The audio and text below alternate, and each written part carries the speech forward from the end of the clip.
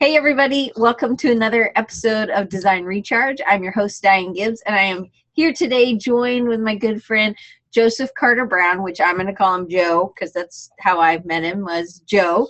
And I actually met Joe through Design Recharge. And today is a really special day, which I never tell what episode it is because I can't ever keep up. But today is 200th episode, the 200th episode. And I'm super pumped about it because I get to spend it with somebody who I met via Design Recharge, which I think that's why I started it, was to connect with other designers. And Joe and I have actually met in person too. So last May, we were both going to the AIGA Leadership Conference. He is vice president at the Baltimore chapter. Go AIGA, right?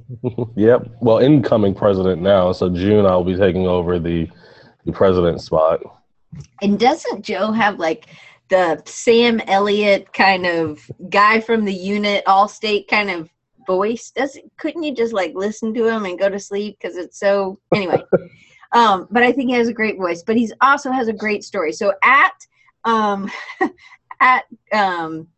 the AIGA conference, so I saw him. I knew who he was because his picture looks like his profile. I mean, his profile picture looks like him. So I knew who he was, and I already felt like I knew him because he'd come to so many. And then we sat down, and he's actually the reason you all get add to your Google Calendar. So Joe's made a ton of difference to me and how I just run Design Recharge. And that was one of the best. I don't know why I hadn't thought of that before, but it was really good. So without further ado, we didn't come, but I sure am excited to talk about that. It's my 200th episode, but we didn't really come to talk about that. We came to listen to Joe. And I just want to thank you all for coming and just being here, and feedback and emails that I get. It really makes a difference. So let's move on to Joe. So all right, Joe, so give us a little bit of your background, because I know he has amazing background. So give us a little bit of your background and where your love for design kind of came in. All right. Well, before I say that, again, congrats on the 200th show. Though I'm upset that I didn't get balloons and streamers, but I'll let this slide this time. Next 200 at 400, I'll have the balloons. So my background in design, man, I think it started, I think really my appreciation for design and the arts particularly started when I was a kid, and I was in school. I'm from Baltimore, and I went to the school. It was Mount Royal Elementary Middle School, and I was in second or third grade, and MICA is right across the street from that school. So students from MICA used to come in, and they would do little art projects with us. And so tell people what MICA is, just in case somebody doesn't know. Yeah, so MICA is the Maryland Institute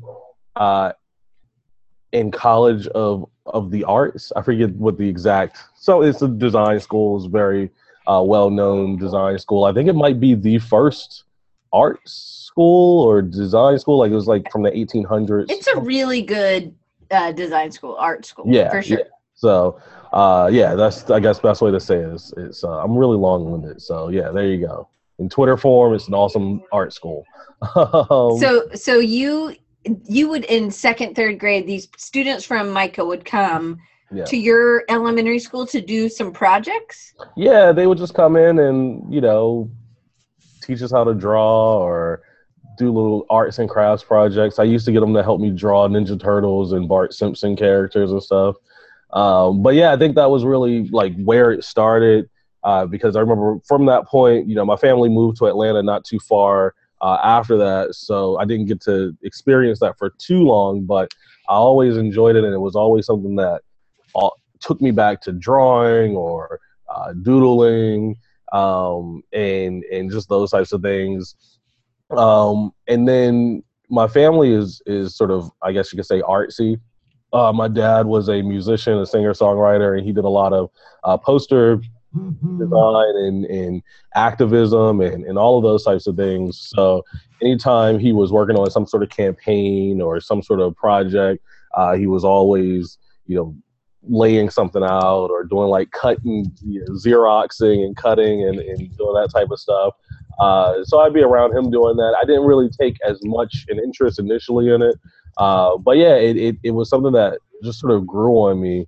And then I think really when I think I fell in love with design was honestly through Apple. Like I would say when I remember when I first saw the new iMacs, the different colors and all. Oh, right. I forget how old I was, but that was just like, what is that? I didn't know a computer could look like that. And then I just started researching. It was like the original, right? iMac, where it was all contained in one thing, which is not so new now, but it was really different then. And it was weird colors, and they kind of were bubbly. Yeah. So yeah, it was really funky looking stuff, and then they had the I think different campaign that was happening at the same time, and I always thought that was neat. I would always take those campaigns and the people they mentioned, I would like use them and learn about those people, and I just loved how clean everything they did was, and I started to learn, Jason, the gumdrop models. So yeah, and I think that's again where my love of design came from. So then, you did have like Apple actually not just influenced your design. Did you get one of those bubble models? I did not the original one. I eventually got one of the I think it was one of the graphite models. So it was one of the later models, but it was still pretty awesome. Well, that just sort of turned into like a love of all things Apple, like just learning as much as I could about them, and yeah. So then you also your first job was at the Apple Store. So it was like it really influenced you, and you knew you wanted to be a part of that. But you were kind of doing some design on your own. You kind of take us through that part. And when did you move back to Baltimore? How long did you stay in Atlanta? Oh, well, I was in Atlanta from, it was like 9 or 10 until I was about 22, 23.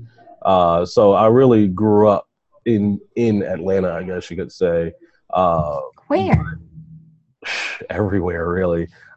Sandy Springs was, I think, our first landing. I went to Dunwoody High School. Oh, really? Yeah, we didn't even talk about this. I know. Yeah, so Sandy Springs, Riverdale, like so many different areas of Atlanta. I feel like I've lived everywhere in Atlanta, in the Atlanta area.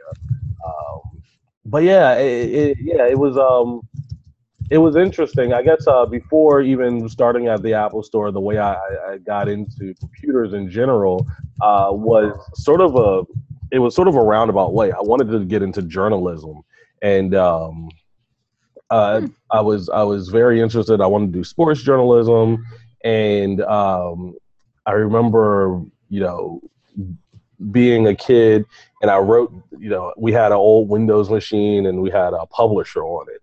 So I actually designed a newsletter. It was like a 4-5 page newsletter fold out thing. With, I put graphics in, and I wrote up all the articles. I did about 4 or 5 different articles about different players, about different things that were going on. I was really proud of it. It was, again, my first foray into something that I wanted to do. And my dad was really proud of it. He would show it to people, and he handed a few out to friends, I believe. And I went to go print another one. And I remember going to open the file up in Publisher, and half the file opens, and then it just stops. It freezes up. And I was like, okay. And I try again. It keeps freezing up. And I'm like, oh, no. So my mom worked at Kinko's, and this was when they had like a design staff and computer services crew. So I knew a lot of the guys there, and I went and I asked them, like, well, what's this mean? And they're like, well, I think that means your file is corrupted. So they're giving me all these things, and now I'm like, I think this is where the researcher part of me turned on, where it was like, I started trying to figure out how it happened. And then I was like, well, I don't want this to happen again. So I started learning everything I could about computers, whether it was how to build them, how to use them, how to do whatever. Like, so really it wasn't necessarily like getting into design for me. It was just, how do I know everything about this thing so So that this doesn't happen again? yeah, so that this thing doesn't happen again. And yeah, so it was just sort of it was sort of a roundabout way. And being a homeschool kid at the time, I usually would end up at Kinko's with my mom doing work and stuff, and they had So like how old were you? So you said you were homeschooled, like from what grade to what grade, and then you would go and you would, because you were a good researcher, you would go and sit with the design team people, right? And you would learn a ton and get all the tutorials, right? It was I was 14. I hope that's not too loud. Can you hear everybody in this house? And Fabio wants to know where you are in Miami. Pembroke Pines. He's also in Miami. I got you. Yeah, that's like my wife's entire family in the house right now. So there. But yeah, so I'm losing my train of thought. Sorry. So 14, yeah. And so you would go to Kinko's with your mom, and you started this research, which is not normal for a 14-year-old to try to solve problems like that, I think, right? Yeah, I guess so. I guess. I don't know. In a good way, right? But it was not bad at all. Right. No. Yeah, it was just one of those things. But, hanging out there, and they had like training, like Photoshop training on a disc. And so I was like, well, okay, cool. I'm going to learn how to use Photoshop now. And I did these these tutorials on Photoshop. And I was like, oh, that's really cool. I was like, well, I'm going to learn Illustrator now. And I'm going to learn this and all of these different things. And so I started learning that. And then I was just like, wow, this is really cool. So I knew Photoshop really as a kid. And I was like, well, obviously I'm a graphic designer now, right? And yeah, so, but I used to do like little side projects, little small things. People would come in, and I'd use it as like, hey, $10, I'll help you make something. You need help finishing up this flyer. All right, like it was for fun, and it was just a way to sharpen my skills and pass some of the time even. But yeah, so I really just tried to learn everything I could. And whatever was around me. I think it was one of those things, like my dad taught me when I was a kid, because actually it's funny, I wanted to be a lawyer as a kid. And and because I like debating. I think that's really what it is. I like debating and arguing semantics with people. And my dad once told me, he was like, if you can read it, you can learn it, So that was sort of the approach I started to take. I was like, well, I can read this. I can, find the information for this. So I just started to dig deeper into that rabbit hole of like, what else can I read? What else can I learn? And then it wasn't really until I got into like web design that it really blossomed for me. It was funny because like my mom was working third shift at one point, and my dad, when I would get in trouble, he would send me to work with her. He knew I would hate doing that because I couldn't. What's third shift? Oh, like from like 10 till 6 in the morning or so. Ooh. Yeah. So so I'm working. He would send me there with her for his third shift, and he knew I hated that because our house at the time, we had a pool, and I had a basketball goal in the front yard. I had friends, and if I went to work with her, I would sleep a good portion of the day, and I couldn't hang out with my friends, especially during the summer.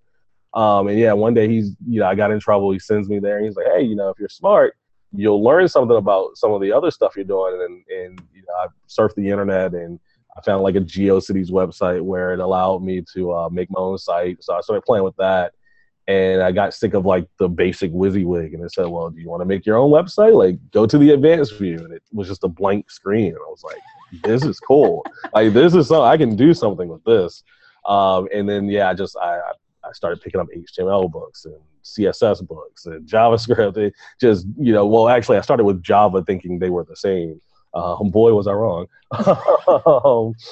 But yeah, so yeah, that's it. I could spend like another hour just talking about that stuff, but I know we have a lot of other questions. But I think that's interesting. It's an interesting way to kind of have started your investigation into design and into web design specifically, and that you took it. And so we had talked about, because you're very extroverted to me, and that, so, and you were homeschooled, so you were maybe not as, clearly you had friends, but they would be at school during the day or something. They weren't at home school with you. So right. How did you kind of, because sometimes there's a stigma about, that kids who are homeschooled are really, not very good socially, and you're terrific socially. So Apple really, your first job was at Apple, even though you sort of were freelancing, at 14 at Kinko's. But take us through that, because that was a really formative place for you as a person and as a designer, I think, even. Yeah, Apple was, I sort of look at working at the Apple store in particular like my high school, really. It was my first job. I was 18 actually, yeah. So it was again my first job. I hadn't really been around a lot of people my age, I guess. I mean, I had some friends, I had a few people here and there, but generally I was hanging around like my sister, who's 7 years older than me. I would hang out like with her and her friends sometimes, or even with a lot of the community work that my family did. They did like a program. We put together a program for her high school during lunchtime. So I'd hang out at her high school even as like, I forget, 14-year-old kid, So I didn't really have a lot of experience really working with people either in my age range or even sometimes peers. So that was a little bit tough. But working at the Apple Store was a great way for me to build some of those skills. Because I definitely think there's some truth to the idea of socialization with homeschool students. I can say from my own end, I would say it wasn't until maybe recently that, that I really started to feel comfortable in my own skin, and maybe that's a common thing. But it took a while for me to get there, and I think it took a little bit for me to understand how to effectively communicate with people, just as friends. A lot of the work I had done, a lot of the studying I had done was in a different mindset. It was whether it was, I knew I wanted to do something in business. I wanted to have some business of my own. So I would read business books, and I knew I wanted to do web design or graphic design. So I would read web design and graphic design books, and I could do that. For a while there was this place called the Apple Market Center, which was a place that did seminars. It did free seminars, and you could go in and learn all this stuff. So I mean, that was where I spent a good portion of my week, because it was right across the street from the college my sister was going to, which was the Art Institute of Atlanta. And so I knew I could go to the Apple Market Center, go to the seminar, and I could sneak into the school, and people knew me enough that they didn't realize I didn't go to school there. So I could go in and use computer labs and do stuff. So I knew how to work my way into places. But it was definitely a bit of a shock when I got into Apple and I started working with people, and I had to like understand empathy, even, understand that side of it, and how to, I don't know. It was a different experience for me. So what was it about empathy that you learned that, maybe did you realize it then that it was about empathy, or only as you kind of look back? I think as I look back, I look at certain things as, again, a kid working in this environment where, and working at the Apple Store then, and I don't know what the process is like now, but I know what it was like then. We opened the first store in Atlanta. In fact, it was the 6th store ever. So, it was a very small thing, and it was sort of a very elite type of group that you had to be in to even be hired in that. And, I went from being I went from being this kid to the youngest full-time associate in the store. Like I was the youngest one. And I didn't sometimes know how to handle that. There were times where I was a punk. There were times where, I thought it was, I was very much, I guess, maybe selfish at times because I was really thinking about it from my point of view. Right. I had to learn how to work with other people. I had to learn how to be part of the team and what it meant to be part of a team, and sometimes having to play that role of not being everything to everybody, but just being a part of the team that plays their role. Because so many of the things that you were doing, web design or things in Photoshop or whatever, you were able to kind of be a one-house wonder and you were able to do everything. So then coming in, I believe that retail jobs help us as designers in a big way, because a lot of what we do is listening and it's customer service. Yeah. Even though if we're just sitting behind our computer, how do you think that played a role? Oh, I definitely think it played a big role. There are things that I learned in my training at Apple that I still keep with me today, whether it's the Apple Steps of Service. And like that to me is one of it's such a design thinking type of thing. Now that I understand what design thinking is and have really learned what that meant.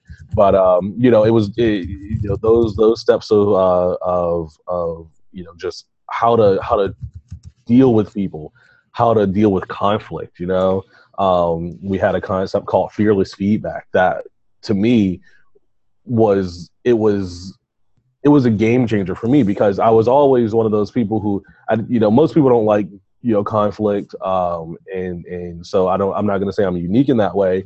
But it really taught me how to use that conflict in a positive manner, how to really look at things from other people's point of view before you make assumptions about what they're doing. So a lot of those just little things that, maybe sound simple, were things that, in terms of socialization, things that I had to learn, and that things that were major benefits to me as a person, let alone a young kid who was really still trying to learn a lot, and had high ambitions for himself too. So yeah, I definitely, and I think I I would even say, retail is great, but I think anything though, I hear a lot of people who are designers or who went to design school and say, oh, well, I have a degree in design, but the thing I do now is nothing to do with design. And it's actually sort of it does, because the thing I love about design is that the whole point of it is to learn, to learn how other people do what they do. You know what I mean? So I've worked as a phone salesperson for a lawn care company.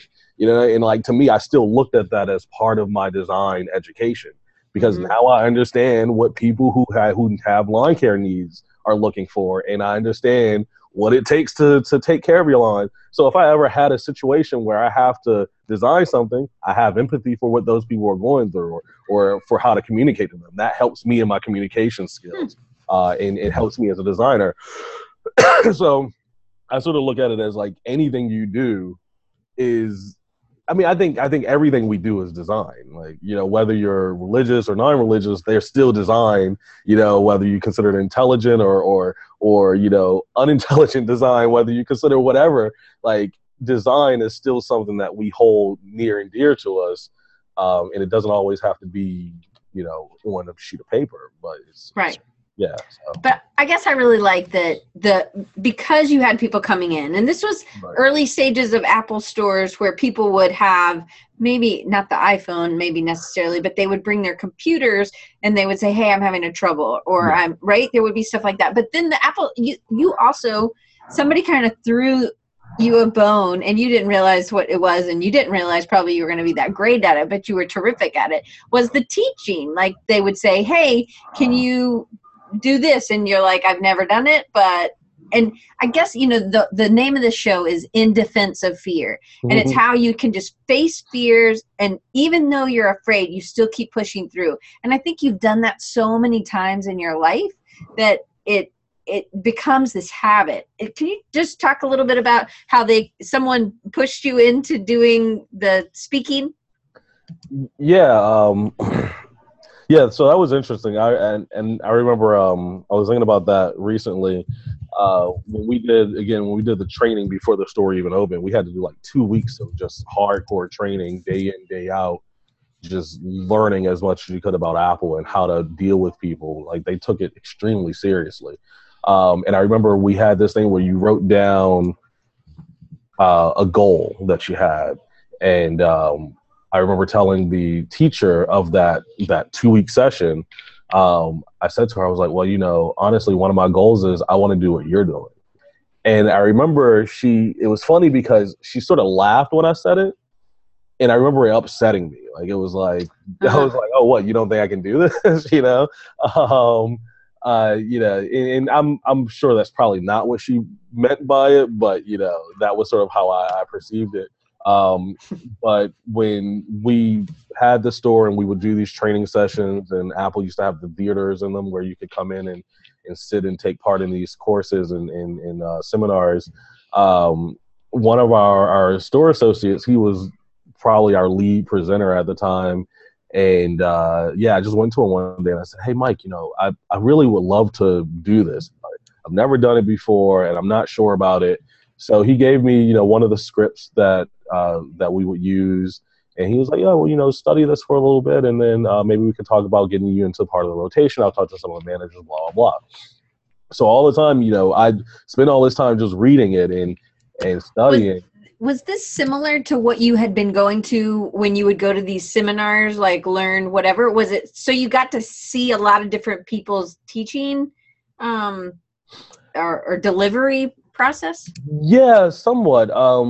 I guess you could say it was similar. You know, it was a little different only because, you know, these were drop-in types of classes and workshops. So it might be a 30-minute iMovie workshop. Right. And people would be in and out. They didn't necessarily have to sign up or anything like that. It wasn't anything completely structured. They might be waiting at the Genius Bar for the computer and just sort of hanging out. So it was a little different, but yeah, for the most part, it was the same. And yeah, I spent all this time studying, and anytime I think about it, I'm like, okay, no, not yet. I'm going to study some more. I'm going to get ready. I'm going to work on it a little more. And then one day he just he comes out. He's like, all right, Joe, you want to do this one? And I was just like, all right, you know, I was like, sure, if you want to throw me up there. And I went and did my first one. And I remember, like, my voice was shaking, and you know, we had a podium. So I think I like used the podium to support myself the entire time. And you know, I got through it. And at the end of it, everybody's like, man, it was really good. That was really, you know, really great. And, you know, Mike comes up to me. He's like, okay, well, you're the iMovie presenter now. And I was just like, oh no, that wasn't what I intended to do. And yeah, next thing you know, I was teaching like every single workshop in the class. And, you know, we had like entire like business workshops where I would have to like learn, you know, QuickBooks, so we could present QuickBooks to our people for like these business days we were doing. And, you know, it was interesting. I think it was sort of a precursor to what I was doing with AIGA as a programming director, where it was, you know, I morphed from just Mac specialist and sales to doing what's called the theater coordinator, in which I actually managed all the workshops and classes we did. I did a lot of the one-on-one sessions, and then actually worked with our partners, like the service providers or so forth, to have them come in and do special types of workshops. So it was a really cool way to I guess, get myself embedded into the community around Atlanta and the business community. So you also had side projects going on. It wasn't, but so one thing is, the superpower of yours is that you're a quick learner and that you don't let it take over, even if you're fearful about it, right? Yeah. I and I don't know if I would say I don't let it take over. I think that I try to ignore it.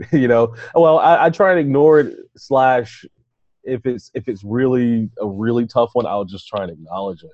I think that's sort of what I've realized is, for me, I get by a lot on humor, so Mm. I enjoy.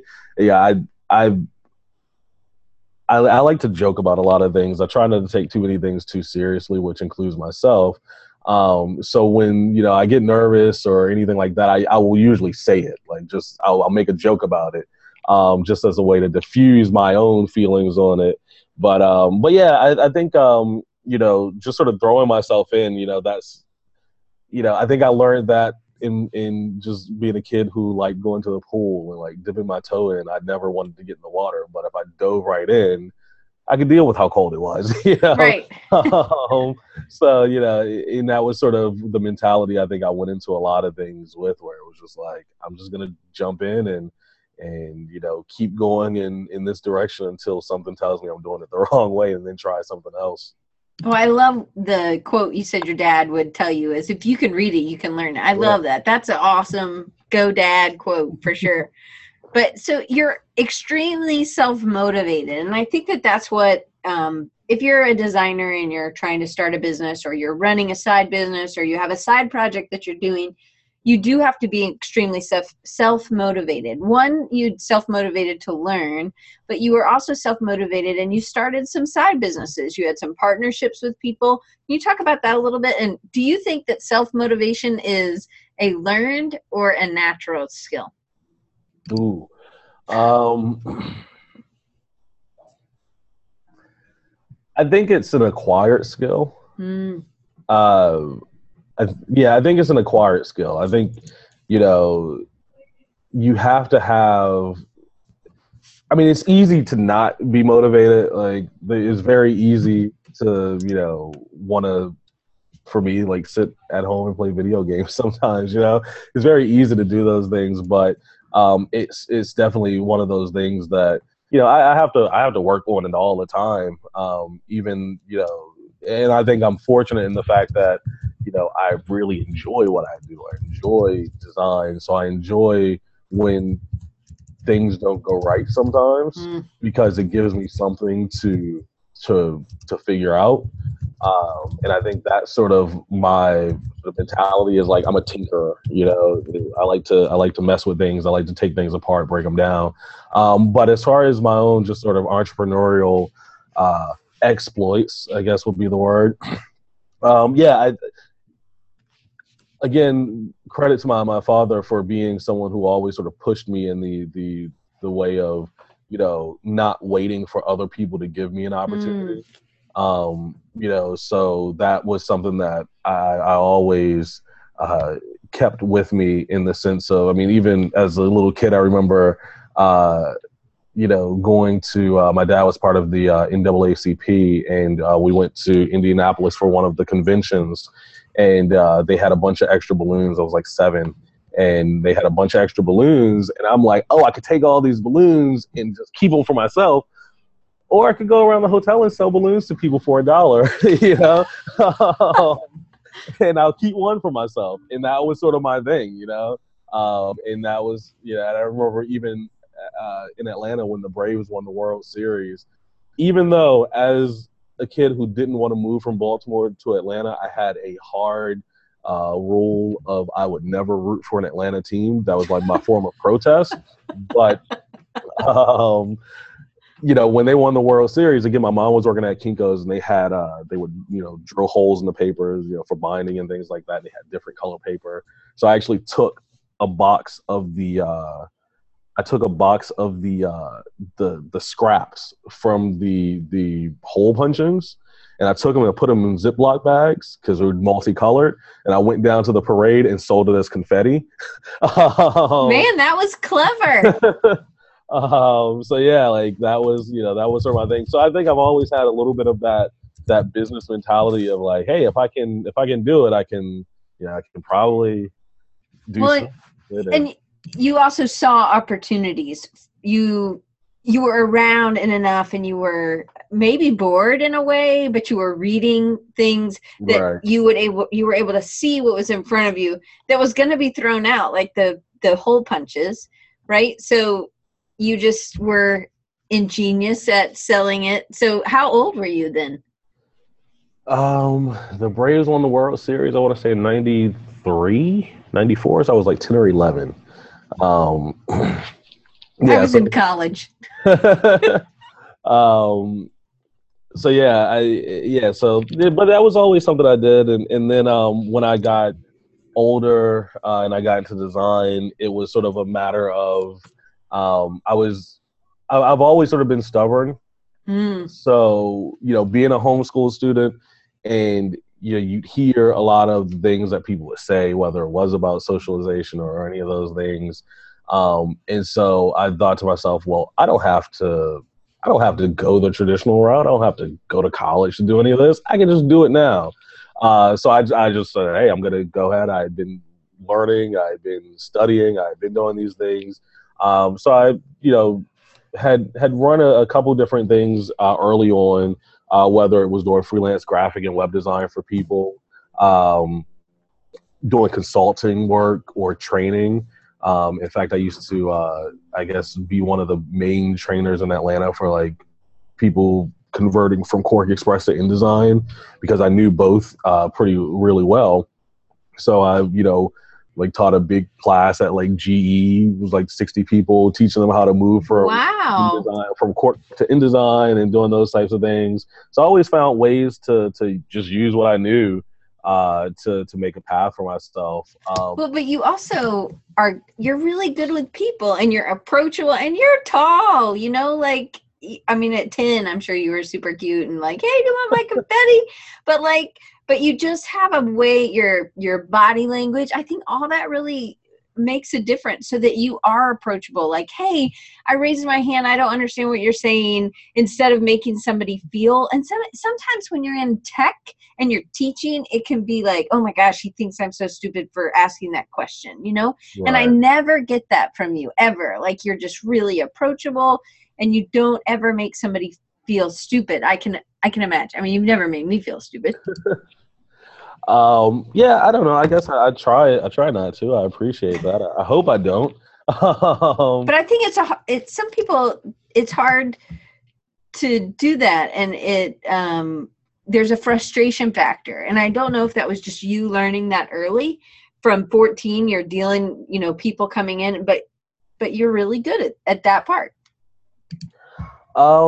yeah, I think it's funny. I think I was always sort of a natural teacher. I remember my dad used to get sort of annoyed with me because I like when I got into computers and he would be doing stuff, he'd say, Joey, I need your help with this thing. I don't know how to do this. Can you do this for me? So I get on and I do it. But instead of just telling him like how to do it, I'm like, well, the reason this is happening is because of this. And I had to go through these steps for him. And he's like, I just need to know the answer. I was like, well, you won't understand the answer if I don't give you the context.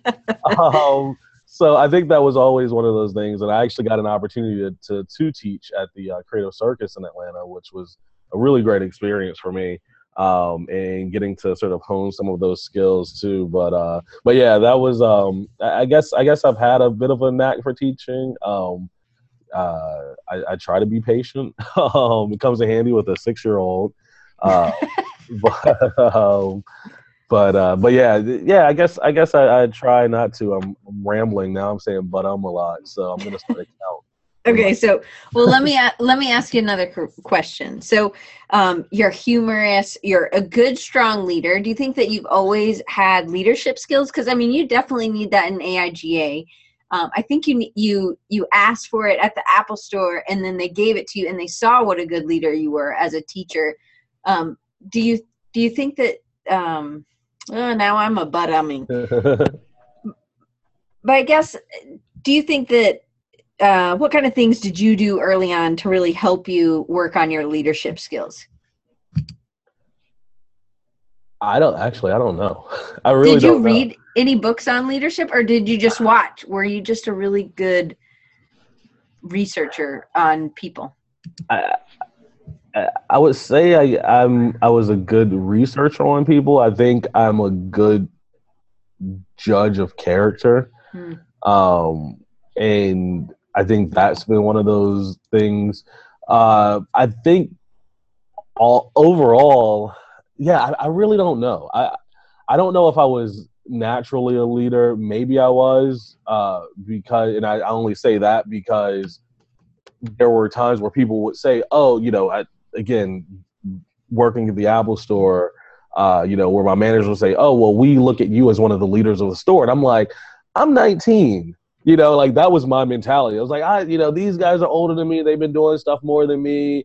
Like, I don't have any capacity to lead anybody. Like, why would you expect that from me? But for some reason, like people would always say, like, "Oh yeah, we expect you to be a leader," or put me in those positions. So I guess partially I just started to trust myself in it. Partially, I think I just started to trust myself in general. I think that was really the biggest thing for me, was like trusting that I could. Um, because I think that was one of the things that sort of hurt me at times growing up, or like as I grew, I guess I would say, not so much growing up, but as I grew, um, was the fact that I was always afraid to step into a leadership role. I wasn't very comfortable with it because I didn't feel like I was supposed to. I mean, I'm the youngest in my family. I'm used to being the youngest in a lot of situations. Again, whether it was always hanging out with my sister's friends, I was the youngest one. And if it was working at the Apple Store, I was the youngest one there. If it was just hanging out at my sister's school, I was the youngest person there. I was never, Joe. I was Aisha's little brother. I was little Joe because my dad is Big Joe. So I sort of always viewed myself as, not that person to lead. But it was like a number, and you were kind of caught up in that number. But really, you had a lot of experience that wasn't number based, right? I mean, age based. Yeah, I think so, and I think that was the area where I just had to get more comfortable with myself and get more comfortable with that, and yeah, just being comfortable in my own skin. I really think that's what it was. And then I think also learning that there wasn't just one leadership style. Mm-hmm. I don't necessarily think I'm the type of person that's going to be like, jumping up and down, like, you go here and you do, like, dragging people. I feel like I'm more of the lead from behind type of person. Like, I want you to take the leadership of it, but I'm going to guide you. I might be there to push you and help you move through it, but I'm not going to, I don't want to be the person that is in the forefront, getting all of the recognition for it. I like being the person in the background, who can be the guy behind the curtain and pulling some strings, maybe. I guess that would be. So I guess leading from behind, I always looked at it as like I had to be this vocal, upfront, standing up in front of everybody, rah type person, and that's really not who I am. I mean, I get excited. I've learned the value of what those things bring, and I've learned how to utilize them at times, but it wasn't my natural response. Right. So, and I think when it came to the realization that I didn't have to do that, and I think part of that, honestly, has been being part of AIGA. I mean, I've been on the board with some really amazing leaders. Whether it was Jen Jericho, who used to be one of our co-presidents, or Stacy Fatika, who was our former co-president, who they had both different styles, but the way they would handle people, or even like Vanessa Ulrich now, who's our current president, and I'll be stepping in for her in June. Just seeing how they all led, and Mm-hmm. how they handle things, and to me it was really inspiring to say, okay, well, I don't have to be that person. I don't have to be immediately seen as the leader to be the leader. And Right. And then I realized I don't really care to be. I just, yeah. And you don't also have to lead the same way the person before you led to be the leader. there are things that you have to do, but you can lead in your own way. So Dan has a great question. Dan always gives me great questions.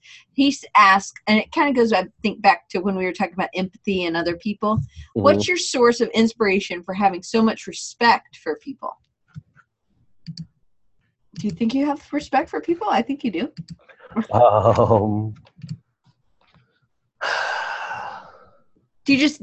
Were you just raised right and they told you everybody counts and Yeah, I mean, I think I do. I remember being in school and them sort of saying that, like, no one's any better than anyone else.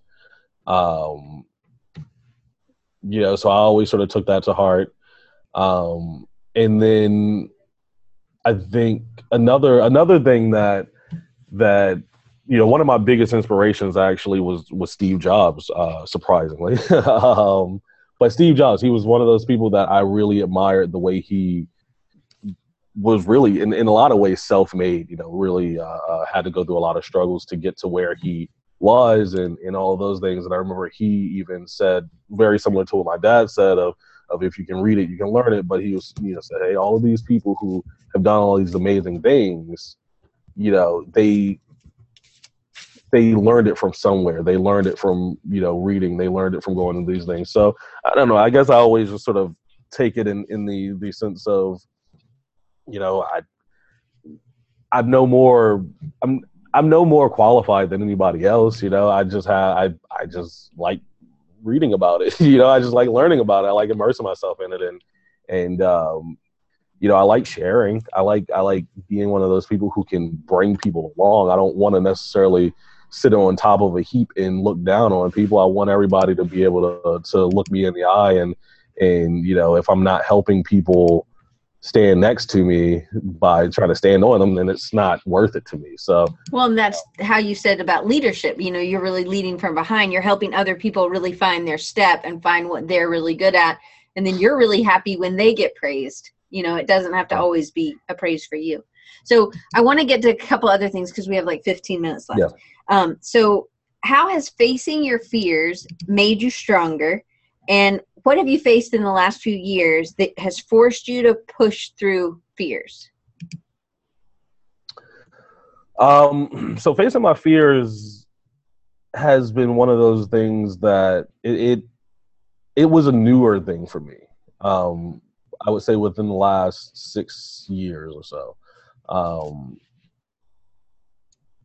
I think part of it came from the moment that I became comfortable again with myself. And I it's funny, I actually remember it very vividly, like the moment in which I went from being a very self-conscious person, which at times I still am. I get very anxious in certain situations. But I became just more comfortable with how I did things and where I've been. And I remember it was actually my 27th birthday. Actually, I was moving. I was just meeting with a partner, my company Rogue Squirrel. We were meeting with some vendors, and we were me and one of my partners were like, "Oh, let's go see one of our buddies." And it was sort of late. It was like 11:30, and we're driving in separate cars. I'm watching the clock go from 11 to midnight. And it moved over into my birthday, and I started just sort of thinking while I'm driving, and I'm like, well, I'm turning 27 now, and started thinking about the things I'd done. Like, hey, I had the opportunity. Never thought I'd work at Apple. I worked at Apple. Never thought I'd have an opportunity to teach in a school. I did it. Like I never thought I would have certain opportunities to get to certain things, but just sort of throwing myself out there was what helped me get there, and not necessarily only going toward the things that made me comfortable. Those weren't the things that helped me. Those were they weren't always the things that helped me. It was always those moments where my stomach was turning, and the moments I had the most fun were the moments in which I knew that, like, doing this presentation at the Apple Store, I was so nervous. I'm hearing my voice crack and I'm shaking and but those were always the most rewarding experiences for me. And I remember sort of thinking about those things and sort of saying to myself, like, there's nothing that anybody can say to me that will make me doubt who I am. You know, there's nothing that anyone can ever say to me at this point. So I remember saying to myself, like, from this point on, I want to focus on getting better. And that's, you know, and so commonly I will use the refrain of being better today than I was yesterday. So, and I think it was at that point, you know, that I really started to focus on being better, not just being comfortable with myself, but being better. And that came from doing things that made me nervous. In particular, like I said, being that stubborn person where I thought that, okay, well, I've been reading all this stuff on design, and I've been hanging around with designers, and I've been doing this. I don't need to go to school for it. But part of the reason I was always sort of against it too was because I was honestly just afraid that I would get there and I'd be terrible. Like, people would be like, "Yeah, you're actually not a good designer, man. You're pretty terrible at that." You know, so, you know, that was one thing for me and, you know, so I actually, I took that step in getting my degree, actually just a few years ago, in fact, and, you know, it was partially for myself, partially because, you know, I thought it'd be just great for my daughter to see and be part of. So I did that, and that was, again, one of those big fears. But that was really a big growing experience for me as well, because I remember going in and maybe the first year or so just sort of floating. You know, I knew what I needed to do to get an A, for instance. I knew that if I passed in this work this way, you'll give me an A, and I know I'll keep my grades up. And there was this point where I was just like, but this isn't what I came to do. I came to get better as a designer. I came to really understand these things and understand who I am as a designer. And that was, you know, so I actually went in, I think it was my second year or so, where I went in and I told one of our teachers, I was like, my goal is to fail. Like, I am going to try and fail. And I didn't mean it like I'm not going to do my work and I'm just going to screw around all day. But I meant, like, I'm going to just throw paint at the wall. I'm going to try different things, do things that don't come naturally to me or make me uneasy. It was the safety. You were kind of throwing safety out because that wasn't what was pushing you as a designer. Right. So, yeah. So I started pushing myself toward those things. And I remember there was one project that we had to do. We had to design an album cover, and the teacher told us we couldn't use any assets that weren't our own. And I went back to her and I was like, well, I have this idea. I have a really specific idea, but I'm not that good of a drawer. I don't really draw that well. So can I just you know, find a picture and then use that as a representation? She was like, no. And I kept trying to, you know, sort of talk my way out of it. And, you know, again, being the person who likes to debate and argue things, I kept trying, and she kept going, no, just try it. And so finally I just went and tried it. I started sketching. I started drawing different things. And the more I did it, I was like, you know, I realized, like, this actually came out nicely. Like, maybe it's not the most technically sound drawing, you know, but I think I also, like, I love watching cartoons, and I would see, you know, whether you look at shows like Family Guy, or you look at certain shows, I'm like, you know, Peter Griffin's just a few circles. Like, he's just a few circles and some rectangles. It's just the character, the style that, you know, the animator is that, or, you know, the creator, Seth MacFarlane, gives to it that makes it unique. It's nothing that's super special. So then I realized, like, well, I don't have to be perfect for it. I just need to be myself. I just need to put myself into it. And I started to really understand that, you know, those types of things were helping me. So I just went into it with this mentality of, I'm going to throw paint at the wall. I'm going to try things that don't make me feel particularly easy, even if that comes down to, you know, the somewhat confusion that comes with, you know, my name now. Of, you know, you see Anthony Brown, but then it's Joe, and then it's Joe Carter, and then Joe Carter Brown, and it's Joseph Anthony Carter Brown. You know, but that was, again, a very uncomfortable situation for me, just because of just, you know, my personal matters of, you know, how I ended up having a hyphenated name. And, you know, I always went by Joe Carter as a kid. And, And that was how I grew up. And when people would say Brown, I'd feel like, oh, wait, whoa, no, but I was like, well, why does it make me so uncomfortable? Let me explore that. So that's when I started using Anthony Brown, because I was just like, all right, I'm going to throw myself into it and see what happens. And it was like every time I went into something like that and I expected that I was going to fall flat on my face, I usually came out better because of it. Mm-hmm. And I usually did something that I didn't realize I could do because of it. It became a standard exercise for me of like, how can I make myself more comfortable? Where can I put myself that is not that makes me nervous, because underneath that, there's probably something that I don't realize about myself in that. And we don't have time. We'll have to do it as a part 2. But that's how design has been like therapy for you, right? You have a whole thing. We talked about this, and it was really interesting. So we'll have to have you back on for our part 2 that has to do with that, because it's really good. It's like a clincher, like part 2. But I want to make sure that everybody knows how to find you. And I think that you've really gotten a lot, and you haven't, I mean, I'm sure everything you've done hasn't always been, when you've taken a risk, it hasn't always been great, but you were okay with it not being great, right? Yeah, no, I think there've definitely been a number of times where, it doesn't always come out great, but I've been okay with that. Or I've tried to use it as a learning experience. So I mean, whether that's that's something as simple as just getting used to sketching. Again, I used to be very afraid to do that. I thought like people are gonna laugh if they see my sketches. I'm not that good. They're gonna call me a 4-year-old. But that. Throwing myself into that and like making it a point to do more sketching was something where, there were times where I'd look at stuff and go, this is terrible. This is never going to be good. And then after a while, it was like, oh, wait, this is getting better. This is looking better.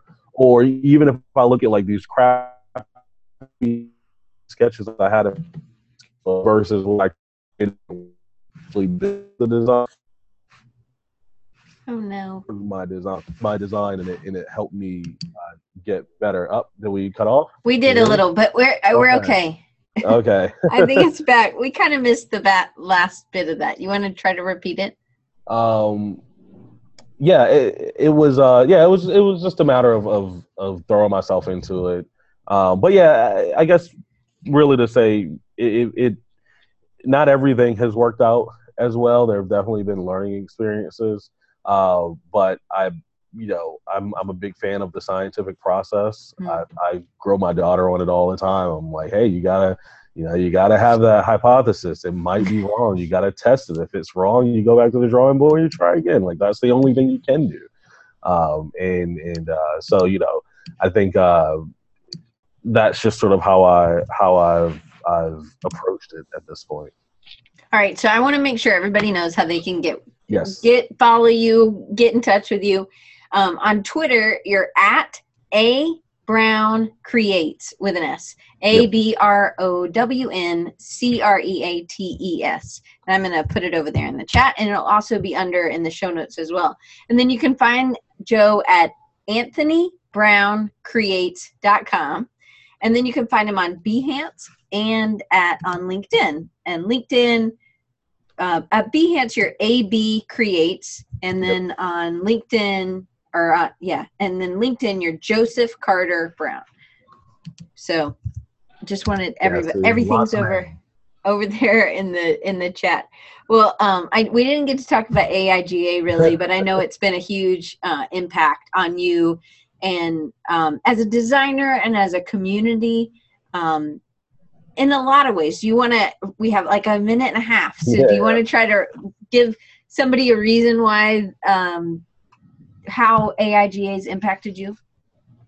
Yeah, so AIGA has helped me in the sense that it's given me a community to be a part of, to sort of nerd out with. I like talking design. Again, that's why, like you said, it's design is my therapy. Sitting there and being able to chat about the things that frustrate me and so forth. But AIGA, the thing I've really learned about it and I've come to realize with it is it's a great platform. You know, I really, as part of who I am, you know, again, I've grown up in a family in which we were very service oriented, had community service organizations and so forth. So everything I've ever done, you know, even partners that I've had, I said, hey, at some point I've got to do something that I help people. I have to be able to help people. You know, I don't want to just make things that I sell to people. I want to help people feel better or do better, whatever it may be. And being part of AIGA and just seeing how tight knit the community is, and how much like the national organization believes in all of its chapters and what, you know, even what I feel are like very closely held beliefs of my own, they believe in. It's great to have that platform where I now can, you know, where we've gone into Baltimore and we've gotten involved with different community organizations to help them do things like rebrand or revitalize their community and trying to really impact things in the way we know how with design, but you know, make a difference from that, and having that support from AIGA National, where, you know, you have 72,000, is it 72? No, 26,000 designers and 72 chapters. That's what it is. You know, it's, yeah, I mean, like Amy said, it changed my life. It really made me, it helped me put those things into motion, and we have some great things happening now with the Baltimore chapter and so on and so forth. But that's more than my minute and a half, so I'm going to stop. So I just want to let everybody know, next week I have Victor Davia on, and he is amazing, another AIGA person, but another Creative South person, and he's another design professor, but he's also an amazing illustrator, and we're going to talk about his professional work and then kind of the other side of the coin of how having students influences what you do as well, and just kind of dig in to what Victor has to say. He's got a ton of energy and he's really fun. He's also doing a workshop with Lenny at Creative South this year, so I'm real excited to have him on. And so if you want to get in touch with me, maybe you have an idea for a show or you have somebody you'd like me to interview, you can always email me at diane@rechargingyou.com. You can find other episodes at rechargingyou.com. Did I say Diane@rechargingyou.com? I don't know what I said. Anyway, and then you can always follow me on Twitter or Facebook or Instagram at Design Recharge, all one word. So, Joe, thank you so much. I was so glad to be able to have you on for this special day for 200. I just thank you so much for your support of coming and always being in the chat and asking good questions and making a commitment and just helping me build a community and just being my friend. And I'm glad we met online and then we met in person and now we're back Skyping sort of. And so I'm just thankful for your friendship, and I'm thankful for that you spent today, my 200 with me. And I look forward to 400, episode 400 with you. Awesome. Well, I appreciate it. And I hope everybody in viewing enjoyed it. I hope I did you justice for the 200th show. And yeah, thank you. All right, Joe, we'll have a great flight back, and next time you'll have to say hey to Fabio. Yeah, seriously. I didn't realize Fabio was in Miami. I know. All right. Well, guys, we'll see you next week. Bye.